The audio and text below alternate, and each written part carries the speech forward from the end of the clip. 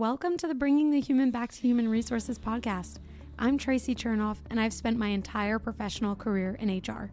Each week, we'll explore the delicate balance between people and business with the aim to reconnect the two and create meaningful outcomes. Listen in as I share my own experiences, challenge the status quo, and chat with guests from various industries about our mission to bring the human back to human resources. Hi, everyone. Welcome back to the podcast. Thank you so much for being here for another week. Don't forget to rate, review, subscribe wherever you're listening to or watching this episode. This week, we're going to talk all about pay transparency, and I'm not going to do it alone. I have Rameez Kaleem with me, who is the founder and managing director at 3R Strategy, an independent reward consultancy dedicated to helping organizations build a culture of trust through pay transparency. He graduated in economics at University College in London and had various in-house reward consultancy roles before founding 3R Strategy. 3R Strategy supports organizations on their journey to pay transparency, covering rewards transparency, job evaluation and architecture, pay structure design, and equal pay. Often, the term pay transparency is misunderstood, as we all know very well, as simply the act of publishing salaries, but its importance runs much deeper. In his new book, A Case of the Mondays, Rameez explains how pay transparency can help build trust in the workplace using engaging illustrations, practical tips, and relatable examples to bring the concept to life. So, Rameez, welcome to the podcast. I'm really glad that we're finally getting to talk about this and getting to have you on the podcast because it's such an important topic. Hi, Tracy. Thanks for inviting me to the podcast. Now I'm looking forward to talking about all things related to pay transparency. Yes. So maybe we should just dive right in. You know, in your bio, the last thing that I talked about was the misunderstanding that pay transparency is just publishing salaries. So as far as the importance running deeper, what would you say are some of the other critical points that pay transparency highlights? So I think when we talk about transparency in general, it's a lot of it is around giving people context. And what people want to know is that they're being treated fairly. And so I think it's giving context around how we make pay decisions, why we manage pay the way we do. And so giving that context gives people an understanding that the process is fair. And I think that's what ultimately a lot of people are looking for, is knowing that they're being treated fairly. And so, for example, in the book, and then how I like to talk about pay transparency is almost like a scale. So you have, what do we pay our employees? Why do we manage pay the way we do? And the why is all around our philosophy, our strategy. And then how do we do this in practice? And that's all through our policies and our processes. And it's really, I think, a lot of the focus needs to be on the how and the why. So being clear about our strategy, and then having policies and processes in place to make sure that we're managing pay consistently for our employees. Yeah, it's really true, and it's a great point. And for the listeners, you know, there are certainly listeners out there who might not have as much of an influence over the policies in their organizations. Maybe they're just starting out in their careers. And then, of course, on the other end, there are listeners who are, you know, very well established in their roles. So, and maybe more senior in their careers. So, what would you say is the first step for someone to establish, you know, a strong set of principles when it comes to transparency in pay, understanding all of those priorities that you just shared? I think it's you know, we need to realize that pay can't be looked at in isolation, because if we have an organization with a toxic environment and, you know, micromanaging, lack of trust, we can't just expect pay transparency to just suddenly lead to a culture of trust. So I think pay transparency is a great way to build a culture of trust, because it's, you know, it's the first thing that people see when they're applying for jobs. And if we can't even be transparent and fair with them at this early stage in our career, then we're off to a bad start. But I think that also fits in with the wider concepts around having a sense of purpose and having a sense of belonging. And I think those three things, I would say, are critical. And so as an organization, you have to start with having a sense of purpose. And I don't know if you know about Simon Sinek, who always talks about starting with why. And I think that's where the whole concept comes in. And then this Brené Brown talks a lot about the concept of a sense of belonging. And I think those two things are critical. If we look at the research around Generation Z employees, even millennials, they're seeking this real sense of purpose and belonging. And the third thing is transparency. And again, the research tells us that Generation Z employees are actually thinking about sacrificing some of their pay in order to work in an environment where there is trust, there's transparency. And so I think we should be using arguments like this to try and influence our Mm. leaders. There was a study just a few weeks ago published by Adobe called the Future of Workforce Study, and it found that 85% of Generation Z employees would probably not even apply for a job if there wasn't a salary range listed alongside it. And so I think, Wow. the Generation Z is going to become an increasingly larger portion of the workforce. And if we use arguments like this to demonstrate how this really impacts our ability to attract and retain employees, hopefully that will influence some of our leaders. That's really, really compelling. Right before we started recording, I was taking a look around your LinkedIn, which I sometimes do just to see, what are some recent things in thought leadership that you've shared or, anything like that. And I saw that you wrote a post about how there are probationary periods sometimes for Hmm. individuals at companies, and that this sends a message that an employee, when they start, needs to earn the trust of the organization, and that ultimately trust is a two-way street. And I really, really, I should have liked it, but I just like quickly jumped on this recording, Okay, so I you've told didn't. me But now. I will go back because, yeah, right. Right. It was such a compelling post because, part of me was like, yeah, that's like the typical standard offer letter or contract depending on the organization. It's like infused to protect the company, so if something doesn't work out, they can easily move through to termination. But you're absolutely right that it sends a very subtle and maybe not so subtle message that that person who is now starting has something to prove and that there's trust to build, but there's no responsibility and trust building on the employer.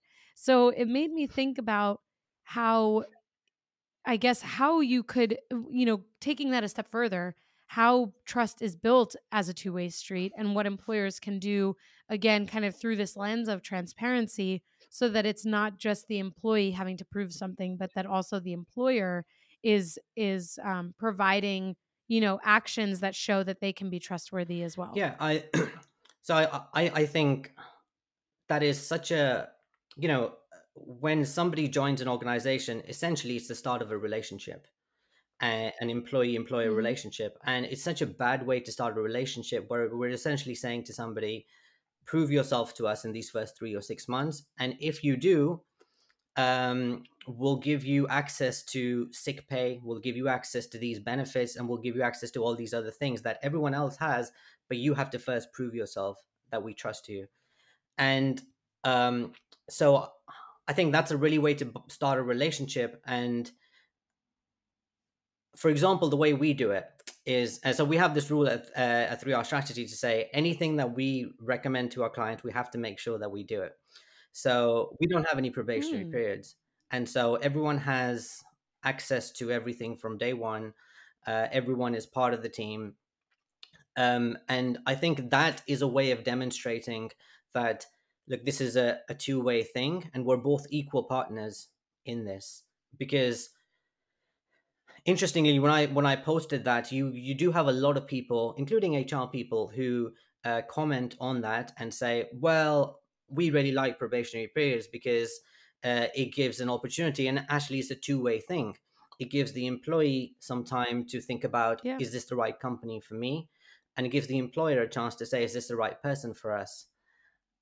And I think, yes, maybe it is a two-way street, but we have to think about the power dynamic, right? So somebody um, relies on the company, their salaries, their livelihood. They've given up another organization. They might have moved, um, relocated somewhere to get that job. Whereas for organizations, it's just one person out of 100 or thousands of other people. So there's a huge power dynamic. So we can't really say this is a two-way thing and Mm-hmm. expect all of the risk on the employee, relatively low risk on the employer side. And because the employee is taking such a big risk, I think we have to demonstrate um, some goodwill and say, look, we trust you, we've interviewed you among all of these other people, and we've decided to go with you. And so we're going to assume that you are good and that we trust you, rather Mm-hmm. than saying, prove to us that you are good and that we can trust you. This is I really appreciate you flipping the script on this, because while I initially was thinking through the HR lens, to your point, as many commented on your post in that way, there was also this other lens that you just shared, that, who's to say that someone is going to, take that and understand, like, the that this is like a two-way street, to your point. But really and ultimately, I think in the US specifically, probationary periods are kind of silly, because in almost all states, basically every state except Montana, the employment relationship is at will. So employees can leave whenever they want without notice, and employers can terminate technically whenever they want without any documentation or notice. Of course, that is a very black and white way of saying something very gray, because termination is always very gray. But I'm sure that in other countries, especially in the UK, where employment and employment rules are different, that these probationary periods are what companies are relying on to have some flexibility. But to your point, you're going through all of these interviews.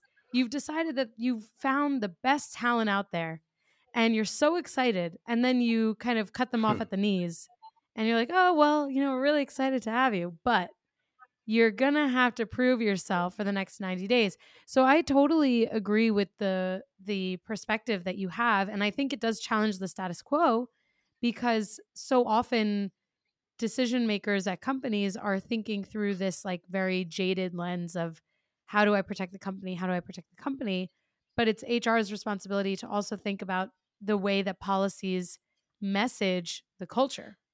Yeah, and I And think when we think about HR policies, a lot of the times these policies are set up because let's assume that there are, let's say, 2% of people that join us that for some reason don't fit in or don't perform.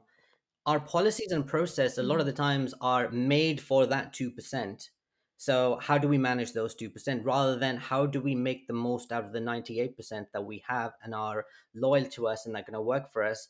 So if we, it's if we assume that most people are good and they're going to work well with us and they can be trusted, then the benefit that we get from that is just so much more than the the negative side of a few bad apples.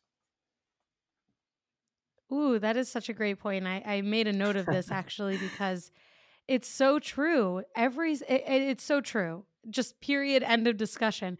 Every policy, when we think about risk assessment as we operate within, like, an HR function, it's not there's not as much concern when you're talking about the 98% of employees who are meeting or exceeding expectations, who are great examples of the culture, who are engaged, et cetera, et cetera. And to your point, it's those the bottom of the barrel, so to speak, the bad apples, who are kind of dictating the way forward.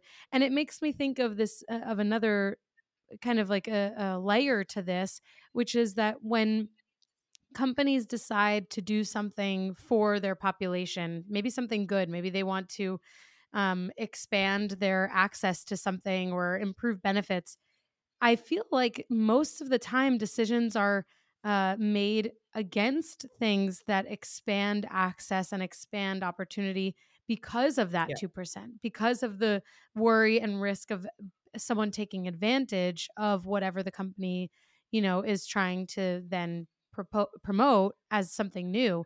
And it's a really good point that you can't as a company, you can't scale and you can't drive an engaged population by focusing on those who are derailing it. You have to pay attention and invest in those who are building up the culture. Yeah, and all these things lead to things like micromanagement as well.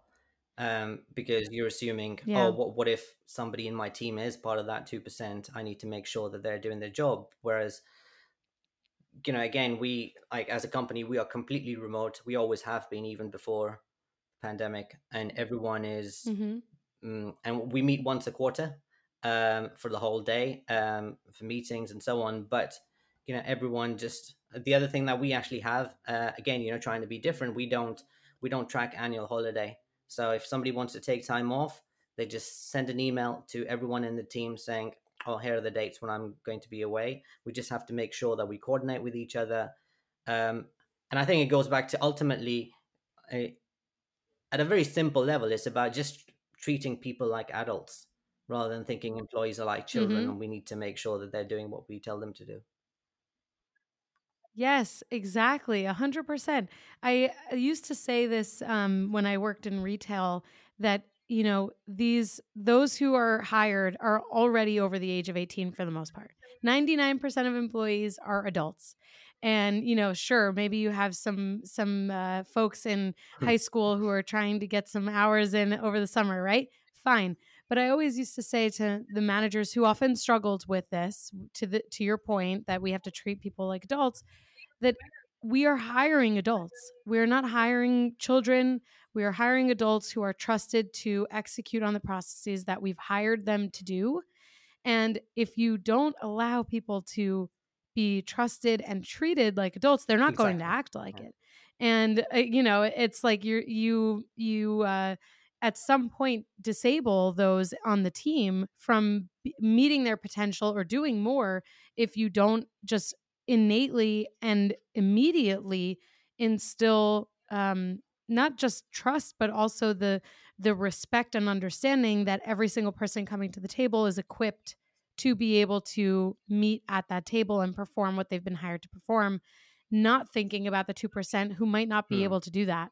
And this, I agree 100%. It's a huge challenge, I think, in business and workplaces today, that the reason why people often find themselves disengaged, and although there are so many reasons for that, there's flexibility, there's the transparency and all of that stuff, but also if they have a manager who doesn't respect them as an equal or treat them as an adult, then inevitably they're being micromanaged, they're probably being spoken to in a way that's condescending, and kind of all of the above. And I'm sure we're all Hmm. listening to this and thinking about that one person who treated us that way, because we all have had that at some point, I'm Yeah, sure.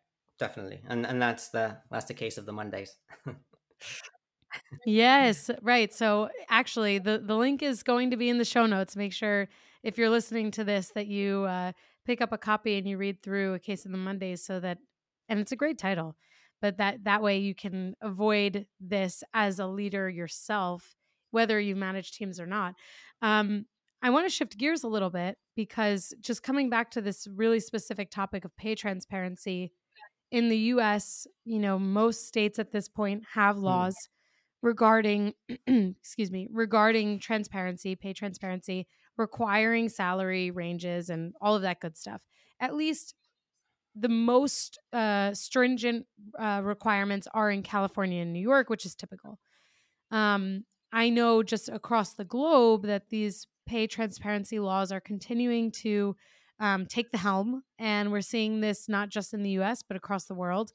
And to your point, I think you said that the statistic was like 85% of Gen Z candidates are not going to apply Hmm. unless they see Less likely the to. salary range. So with that, Less likely to sorry, apply. Yeah. less likely to apply, less likely to apply. Thank you. So understanding that, and to your point before, Gen Z is going to end up soon enough being a much larger percentage of the population in the workforce. What are you recommending when companies are maybe a little hesitant to post their salary grids? Because I'll tell you, even though there are these requirements across the US, there are companies still out there who have not posted their salary grids. So not only are they non-compliant, but also it sends a message that they're either terrified Yeah. of pay transparency, or they do not have their you know what together. They're not organized. If your company is remote or hybrid, then you know just how difficult it can be to grow your company's culture beyond a pre-scheduled Zoom happy hour or occasional lunch and learn. Well, this week's sponsor is here to solve that. They're called CultureBot. CultureBot has devised what will likely become the gold standard for growing and blossoming a company culture inside of Slack. The app is like a sidekick for any HR or people professional, automating a lot of the mundane tasks you probably are forgetting to do on a daily basis. Things like birthday and work anniversary celebrations, team shoutouts and kudos, employee introductions, and remote games. It even has health and wellness tips and conversation starters. If that piques your interest, this will get you even more excited.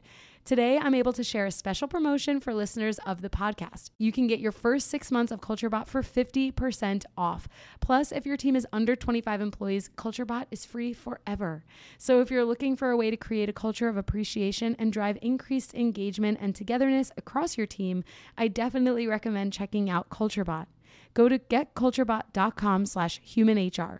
That's getculturebot.com/humanhr to get the offer. Plus, I've added the link in the show notes so you can just click right there. Now, let's get back to the podcast. Yeah, I think, you have some great laws in the US, in like you said, a lot of states. I think it was over 20 states that I looked at that require you to publish your salary ranges.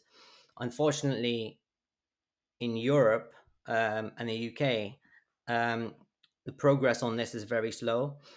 So there is an EU directive that is just coming in, which is going to go through at the end of this quarter. And this pay transparency directive will include some of the laws that you have in the US, such as making sure that you publish salary ranges when you advertise jobs. It will give employees a lot more control as well in terms of asking for information for average salaries for positions for that they're doing.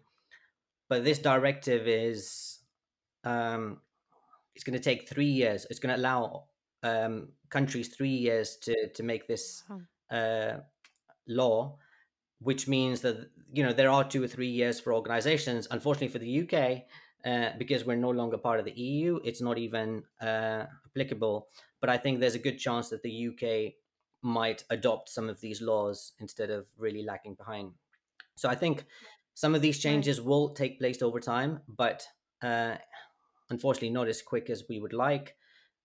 In terms of organizations, being reluctant to do this, I think there are a couple of issues. One is, over time, they have pay inequities. We know there are pay inequities. A lot of us who work in HR have access to pay. We sometimes see there are pay inequities, and they exist for different reasons. One is they can exist because in a lot of organizations, when we recruit, the recruitment process can be based on if somebody has a good recruitment agent, what they're asking for, and it can be based on people's ability to negotiate a good salary rather than being consistent in how we pay people. So the negotiation skills can, and that's our recruitment stage. The other issue that we have is when we look at our employees that are loyal to us and stay with us, often tend to lag behind what we recruit new people on, because the market is moving, and we can only recruit people on those higher salaries, but there's no mechanism for us to progress pay for our employees that are developing their skills, that are making more of a contribution. And so I think for those 2 reasons, there are inequities. And that's what makes organizations nervous to say, if we share salary ranges and our existing employees see that we're trying to recruit on salaries that are higher than what they are on, they're going to be unhappy, which they will be. But we need to start understanding why these pay inequities exist, and then start to address some of them. That doesn't mean everyone has to be on the same salary, but it's about understanding why those differences exist. Are they justified? And if they're justified, again, going back to policies and processes, we need to start to establish definitions around why those differences exist. So I would say I like to break it down into 2 steps. So step 1 is we evaluate a role to say, what are the level of skills, responsibilities, accountability that is needed for a role? And so what is the salary range that we are willing to offer? and let's say that salary range is 40 to 50,000. And step two is we look at the individuals in the role and see what they're contributing, whether they're developing in the role or whether they're exceptional and they're coaching and mentoring people within the team. And we come up with definitions to say this is what we expect in our organization at the lower end of the band, the middle of the band, and higher end of the band, so that when we're recruiting, we base our decision purely on what we feel this candidate will bring in terms of their knowledge and skills. And so another thing that we do is we would not ask, well, actually, you have a law in the US, you can't ask people about their current salary. So again, unfortunately, that doesn't exist in the UK and Europe. But again, when companies are recruiting, they'll ask that question, and your current salary will influence what you get paid. And so the problem is, if you are treated unfairly in your organization, discriminated against, so often with people of color, women, those with disabilities, if you're discriminated against, all we're doing is we're transferring that inequity from one organization to another organization. And so You're absolutely right. I think all of those issues makes organizations nervous about pay transparency. But so it's a journey, and they need to make sure that they start looking at these issues, because at some point they're going to be forced into sharing ranges, and they can't just pretend this is not going to happen, because it will happen eventually. Right. All of those points were really well put. And, just thinking about these transferring inequities, it's really true that sometimes it's unconscious for businesses. Like they're not, and especially in the US where we're not asking that question, what are you currently earning? There is still that transference of the inequity if, to your point, someone is already being discriminated against or treated inequitably in their current role, and maybe a company doesn't yet have the salary ranges posted, and the question instead has become, what is the salary that you're looking for? And in the candidate's mind, maybe they're making $55,000 a year, but they should be making $70,000 a year. They're going to say, oh, well, Yeah. 63,000 a year sounds really good. The company is like, great, we're saving some money, no problem. But actually, all of that, to your point, is a huge breakdown. I did an episode when the US started seeing these pay transparency laws roll out outside of the states that already had them. And I did an episode where I kind of shared like the mechanism of action that I took and that I would recommend, which is similar to what you shared. What we did was looked at where everyone sat based on their role already to make sure that our range was comparable to where people sat, and that no one was under or below the minimum range that we posted. And that way it didn't create any gaps or inequity unconsciously, because many companies of course are looking at pay from an equitable perspective, but when you don't take that action or that moment to ensure that you are clear on where your range is going to sit in order to cover those who are already employed, then that makes sense. Obviously, if a range is intended to be higher than where someone would sit, then the recommendation would be kind of what you said, to make sure that there's an action to elevate their pay, so that they're actually within that range rather than lowering the range, but ensuring that it's market comparable. And I think from that episode, I got a lot of outreach about those who are not really doing any benchmarking or compensation analysis today. And while that is a huge part of it, I think the very first step for employers is to actually make sure that they are equipped to pay fairly. So if someone does come into an interview process and says, "Oh yeah, I think 63,000 sounds good," but the company knows that the range is 70 to 90, they shouldn't be Yeah. paying less than 70. They shouldn't be accepting the 63 just because the candidate who is their top candidate is being treated inequitably at their prior company. They should just bring them in at the bottom of the range or Yeah. wherever in the range they feel is appropriate. Yeah, I think this is another point that sometimes gets debated by HR people, because that issue of not asking current salary, uh, because here in Europe it's not a law. Uh, Most recruitment agents will ask that question, and Hmm. HR people, for example, would say, well, if we publish a range 40 to 50, somebody's currently on 55,000, then we're just not going to be able to recruit them. So we have to ask them the current salary so we can offer them something they would accept. And so, yes, that may be the case, but that doesn't change the fact that you are creating inequity. And so I think we need to Right. say, okay, do you really care about EDI, or equality, diversity, inclusion? Or is that just a PR exercise that you're doing on the side while continuing to act in the same way that you always have been? Hmm. And if you really do care about EDI, you have to change some of these practices to make sure that we get rid of the inequities. Yeah, absolutely. And I was thinking about my own experience. I'll share an anecdote here. That law in the US is fairly new. I would say probably in the last maybe 5 years, three to 5 years, we saw these laws cropping up about not being able to ask what someone is earning. And my anecdote here, and I'm going to be very in the spirit of transparency. I'll be transparent. When I left my first job, anytime I interviewed, not actually before even leaving, anytime I interviewed, when I, first finished college, I was working at Target, and I was definitely paid fairly. Everything was great, but I was ready for like the next step, and I was interviewing, and I never shared my salary when this was allowed to be asked. I never shared my salary exactly as it was. I always Hmm. inflated it. I mean, by probably a lot more than I should have even inflated it. But just because I knew that there was an opportunity to Yeah, earn more when you leave an organization, even if you're being paid fairly at your present organization, other companies that are, hiring from the outside, there is just an inflated understanding of the market, and it's just the way that it works.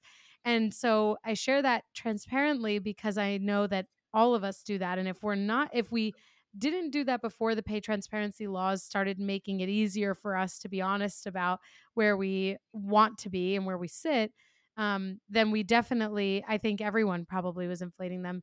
Anyone that didn't inflate their salaries is probably part of this cohort of people who feel like they've been treated yeah. inequitably. And and even if you inflate your salary, there's still that possibility that you're being treated inequitably. But either way, I think about that often, that this does dispel that need and that energy around having to kind of fight to get what you want, what you feel you deserve, and what you want.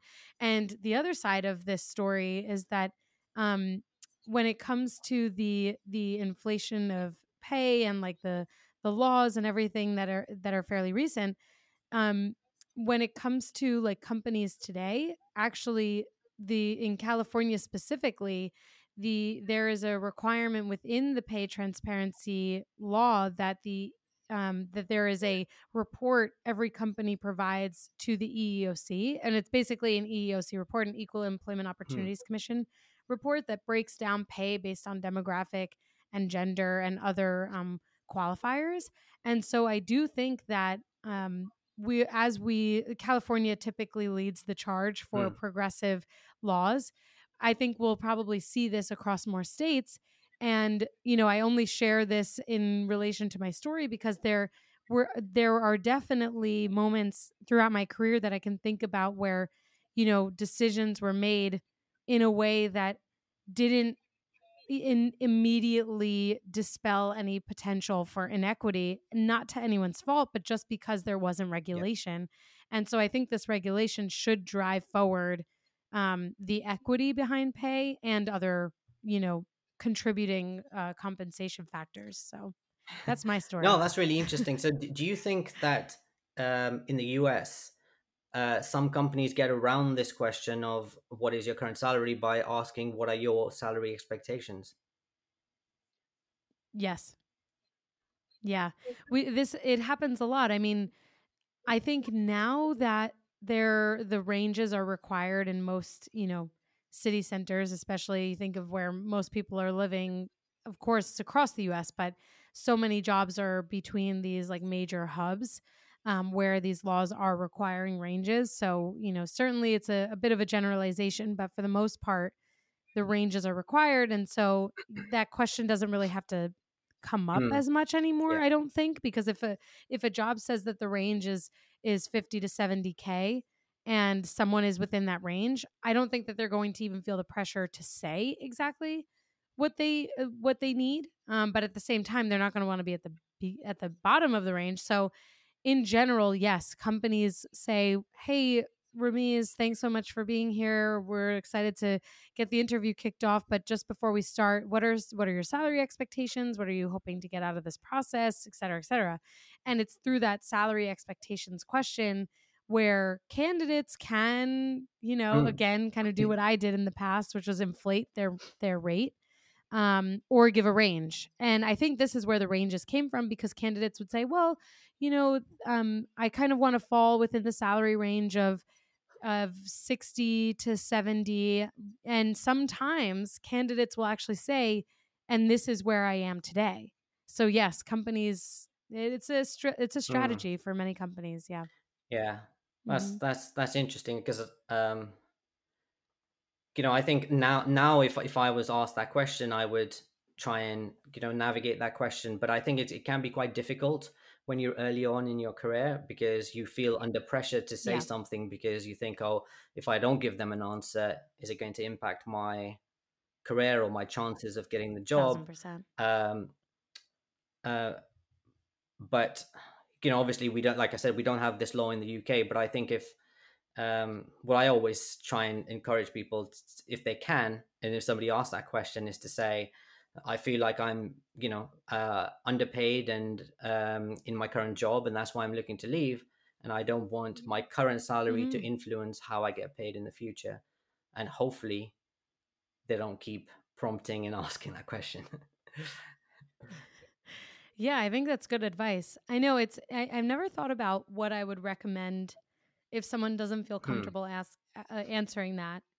But I agree with you. I think it's that. I think I could also see now with the lens of, at least in the US where these ranges are required, that someone could say, I'm not at the bottom of this range, so I really hope to be at least X Yeah. and up. I could see that. But I think people are very, very uncomfortable with the pay conversation. And I wouldn't be surprised if this continues to evolve. Obviously, it's not so easy for companies to manage these types of like ad hoc laws when states, some states require them, some states don't. So actually, on that episode that I did a number of months ago about pay transparency and the mechanism of action for companies, I suggested that companies take a kind of like a generalized approach, and that if they, for example, in Florida, the cost of living is much less expensive than the cost of living in New York. So if the range is 50,000 minimum anywhere across the US, that is the range Hmm. minimum. And if the highest part of the range in a place like New York is 100,000 or 80,000, that's the top of the range. That way companies aren't forced to manage job postings for every Yeah. single state. And it looks like most companies have kind of taken this approach. But I think just in general, the ranges probably have helped people to feel less uncomfortable about the conversation. But still, I agree with you. I think when you're newer in your career or you haven't had a ton of experience even in interviewing, it's very Hmm. uncomfortable. And it's honestly, it's probably why I inflated my range when I was interviewing back in the day, because I had no idea what was going on. But I wasn't nervous about the conversation, but I was like, well, let's see what I can get out of it. Let's see how high I can Yeah. go. But most people are not that way. They're probably like, oh gosh, let me deflate my salary so that I don't cut myself out of the running as a candidate if they don't know what the range is. Hmm. I could see that happening too. Yeah. It's It's rough. Yeah, and then there's that power dynamic again, right? Because one side has all the power. They probably have benchmarked the roles. They have the Right. salary range. They're just not willing to share that range with the candidates. So, Right. and they're speaking to lots of different people. And actually a candidate, yeah, and a candidate could ask for the range. I mean, even in places where the salary range is not required to be posted, that could be a good, that could be I mean, it's a strong way Mm. to approach an interview. But it's certainly, I think it's something that could provide them transparency if transparency is not currently regulated and enforced in that location.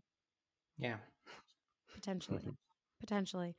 Um, anyway, I would love to kind of close the loop on some of the transparency conversation and kind of bring it back to these other elements outside of pay that we touched on in the beginning of the episode. How are employers today, like those who you work with that maybe are really like pushing the envelope, super progressive, early adopters, doing the most for transparency?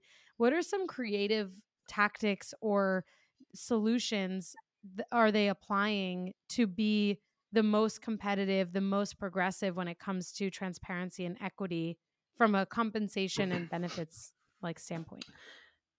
I think when it comes to pay, it's being clear about so one of the questions to ask is, where do you typically recruit from when you're hiring people, and where do people go when they leave?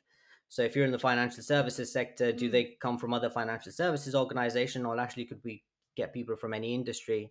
And so once you start to understand that, then is thinking about things like, are we high growth organization? Do we want to pay upper quartile, or do we want to stay at the median? um, so that's the pay philosophy. Then it's going out to do some market research and getting data. So one of the things that we always recommend is, don't use recruitment data, because that's based on advertised salaries.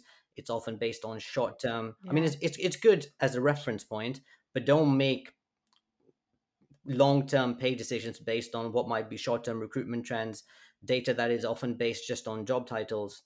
So we recommend getting good data that you participate in surveys, and then using that data. I think any sort of pay strategy, pay transparency, has to be really data driven. And one of the things that gives Yeah. leaders in organization real reassurance is, where's the data coming from? So if we're going to be transparent about pay, where are you getting these ranges from? What are the other organizations that are participating in this survey or this data they use? So I think that comes with building credibility with leaders. Then what they're doing is building all these policies and processes. But there's a company in the US called PayScale, and they did some research a while ago, and they found that one of the top predictors of employee engagement was an organization's ability to communicate clearly and honestly about pay. So it's not what you pay people, it's how you communicate them with them honestly. And so in one of their research, there was a group of employees that were paid below the market rate. Their job satisfaction rates were, I think, 42%. But when, again, going Wow. back to, they were treated like adults, they sat down and explained why this was the case. The job satisfaction rate shot up to 80%, so doubled, without spending a Wow. single penny. So it's Wow. all around communication. So I think some of the organizations that are really focusing on not just making sure that the processes are there, but having good communication. People consume information in different ways. So we can't just put stuff on the internet and people and think that everyone's going to know about it. So it's Right. having employee guides, training videos, one-to-ones. And I think we also need a lot of training for line managers on how to have conversations Yeah. around pay, because I'm sure you might have experience. A lot of the times, a line manager will avoid having a difficult conversation, and they will just give the outcome and then say, Right. "Look, sorry, I wanted to treat you in a different way, but HR said that I have to do this." So they'll just pass the blame Yes. on to HR, and I think there's a lot of training for line managers as well. Yeah, I totally agree. I was just having a conversation with someone at the executive level that I used to work with about how like blame is so often placed. It's like usually HR and then like finance. And that's like, those are the Hmm. scapegoats. That's how it works, but especially HR. I mean, every decision that can have someone to blame, it's HR's fault. And the reality is that not only does that deflect accountability from the person who's actually making the decision, but also to your point, it's a really poor way to communicate because it sends the message that the manager wanted to do more, but it was HR who said no. And now that means that the company doesn't believe in what the manager wanted. And it creates like this rift in the foundation, a break in the foundation, when really these decisions are, they have to have kind of like a unanimous understanding of the way forward.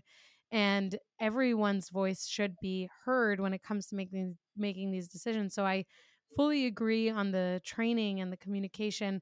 And I like this perspective that you shared around, that you can, it's not about what you pay, it's about how you communicate it.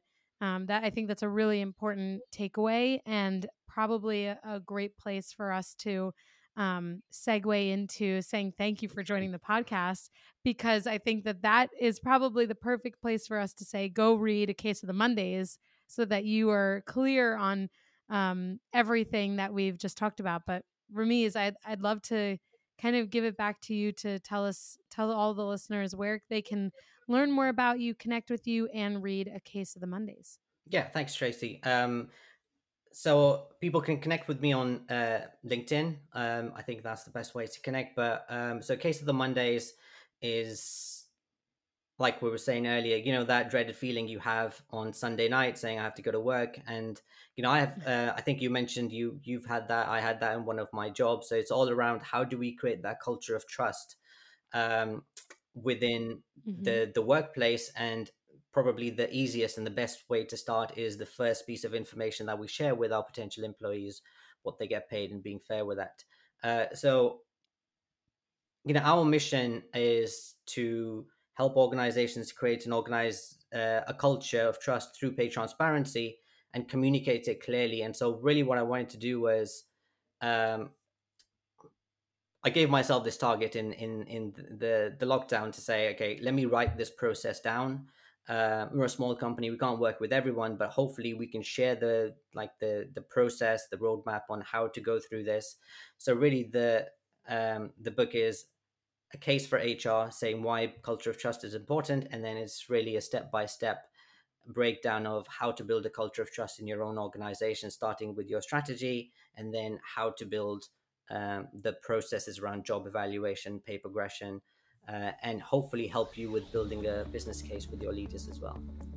And it's available on Amazon. Amazing. And in a few weeks should be on Audible as well. Oh, very exciting. Well, all of the links will be there. And potentially by the time this episode comes out, it will already be on Audible. So make sure you check it out. For everyone listening, I think it's an awesome take on a societal challenge that businesses can really continue to influence in the right direction. And all of us have a voice. We all have a way of challenging the status quo and pushing these things forward. So thank you so much, Rameez, for joining and for bringing us some added understanding to this whole concept of pay transparency. Really appreciate your time. Thanks, Tracy, and thanks to all of your listeners. Hey, just before you go, don't forget to subscribe to this show so that you are the first to hear when an episode drops each week. And maybe leave a 5-star review and a comment about how much you loved this episode. Plus, if you have someone in mind who would really enjoy this episode, make sure you share it with them. Thank you so much for tuning in, and I will see you next week.